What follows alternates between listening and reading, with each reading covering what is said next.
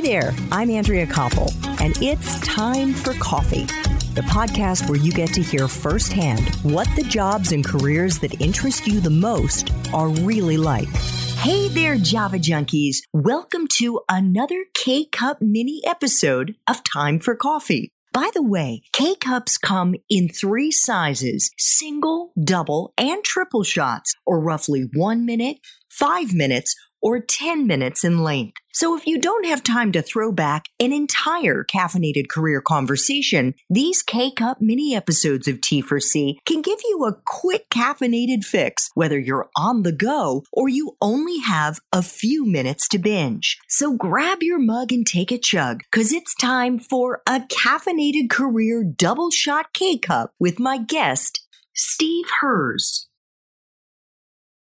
I know you're still an agent in addition to being the president of TMG. And I thought maybe it would be helpful for our young listeners, the aspiring young agents out there, or those who maybe are curious about what it is like to be an agent, for you to give us a sense, Steve, of what you do, what an agent does for your client. So every client is different. Every day is different.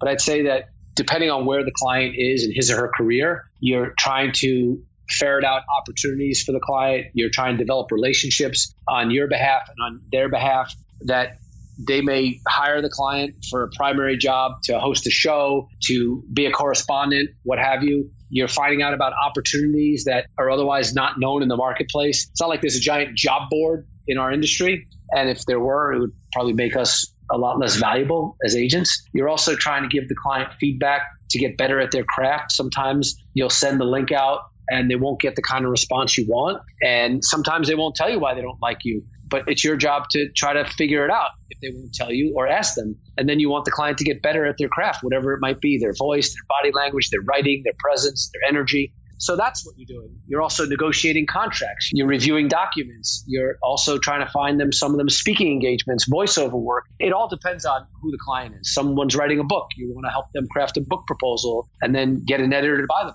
Again, it's just so many different things that go into this job. You almost have to have highly functioning ADD to be good at it.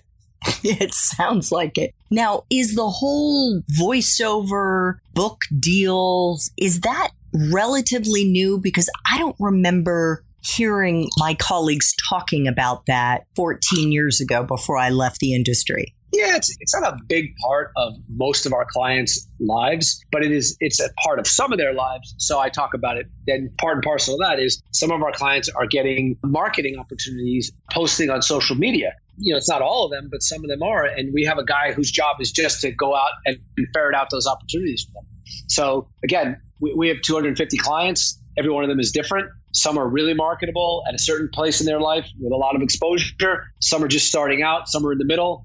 So the opportunities depend on where you are in your career. So you have someone going out looking for opportunities for clients to become social media influencers. Yes. And is there a lot of money in that? There is. The guy who runs it for us today told me about a client of ours who was offered a 2-year deal with a big, fitness nutrition place for $125,000 a year to be a spokesperson, mostly through social media. And I thought, wow, that's great. This person's not even a huge name. She's got a really interesting niche. Oh, but, wow. She's not a major star by any means. Yeah. So can you take us into a typical day for an agent? And maybe I should have started by saying, how has the coronavirus affected your business, if at all? Well, it has affected our business greatly. We haven't been together as a company since March 11th, I think. And we have a daily Zoom every day. We have a guest speaker 3 days a week. So sometimes it's a client, sometimes it's executive, someone from the business community that we work in. And then we go around.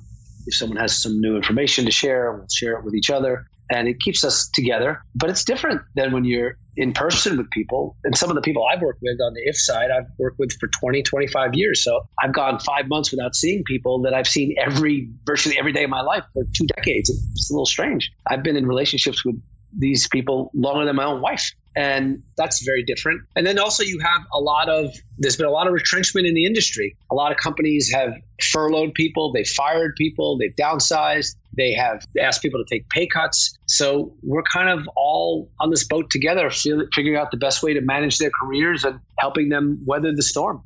Has TMG had to downsize at all? Luckily, we haven't. That's a decision that we've made to, Sandy, myself, and our third partner, Maury Gosprin. We've decided no downsizing, no layoffs, no pay cuts, anything like that. So I feel like we're lucky to be in a position to be able to absorb it more so than our people. Absolutely. So you're clearly all working from home, working remotely. What is a typical day like now during the coronavirus? Well, it's just like in the normal part of your life. If you're working, you just have these lunches and these dinners and these drink meetings and breakfasts set up with executives because you've had relationships with them for clients too for 10, 20 years, like I said. And so you don't really have to think about as much being in the loop with them all the time because you're going to see them. You have lunch with this client over the last 20 years. You've had lunch every couple months, right? Now you're having to really think about being proactive in maintaining these relationships. So there's a whole other layer of the job that's been put on to what you used to do, which is to try to maintain the myriad number of relationships you've built over all these years. You don't want to let them wilt. So you're on Zooms or phone calls or what? Zooms, phone calls. I mean, I'm communicating, believe it or not. I've gotten hip now. I didn't used to be on Instagram until about 6 months ago, but I'm text messaging with different clients from the agencies on Instagram direct messaging. Are you? I cannot believe I'm doing that, but I'm doing it now. Thanks for tuning in to this K-Cup mini episode of Time for Coffee. If you want to listen to our entire caffeinated career conversation, please check out the show notes for this episode. Thanks so much for listening to Time for Coffee, where the professionals in the jobs that most interest you always have time to grab coffee 24/7, no matter where you live. I have one quick favor to ask you. Remember to rate, review, and subscribe to Time for Coffee. Thanks so much.